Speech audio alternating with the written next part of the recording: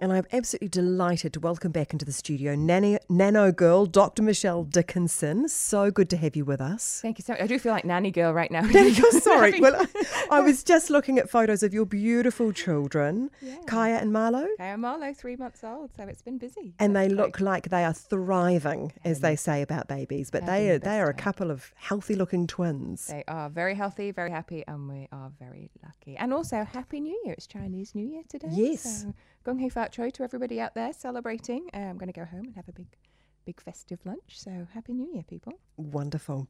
Now, this is a fascinating study me. that you've got for us today. And I was trying to find, I went to the study and I was taking a look at the photos, and the photo of the site where they did this test in the Swiss Alps and things, it looks like a movie. Yeah, the Santis Mountains in Switzerland.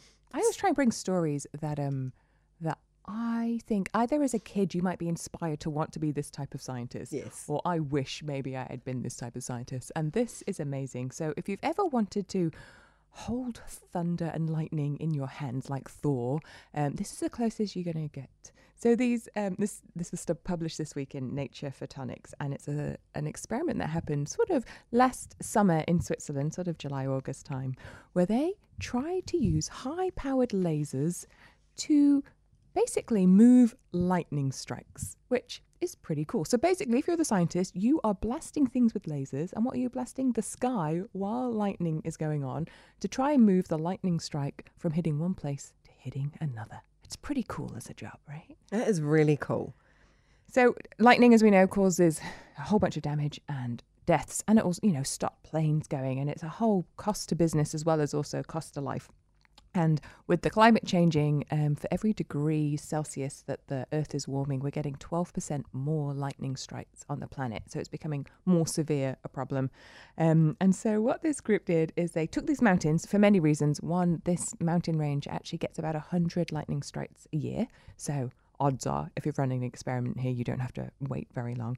Two, it's very high up, so the air is less dense. So it's actually easier for the laser to travel through the air.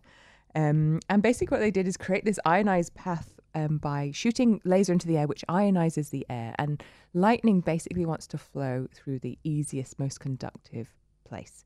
So that's why if you've seen these lightning rods out there, these big tall metal poles, we know that metal is more conductive than air, so the lightning will probably strike that rod. But those rods only work for a very small distance, and we don't have rods everywhere. And so this group said, well, what if we didn't have a rod? Or if we did have a rod, can we guide lightning that's further away to the rod? And they did. They zapped it. They took these amazing images with this high-speed camera showing them zapping lasers. So was the laser coming out of the rod? Were they attracting? No, but they were still attracting the lightning to the rod. Specific place. Yeah, so these pictures that they've got were amazing, where they're able to show that they can deflect the path of lightning to the rod or to some other source by zapping it. So there you go, kids. If you want a job growing up where you get to shoot lasers into the sky to move lightning, I think that's a pretty good career path.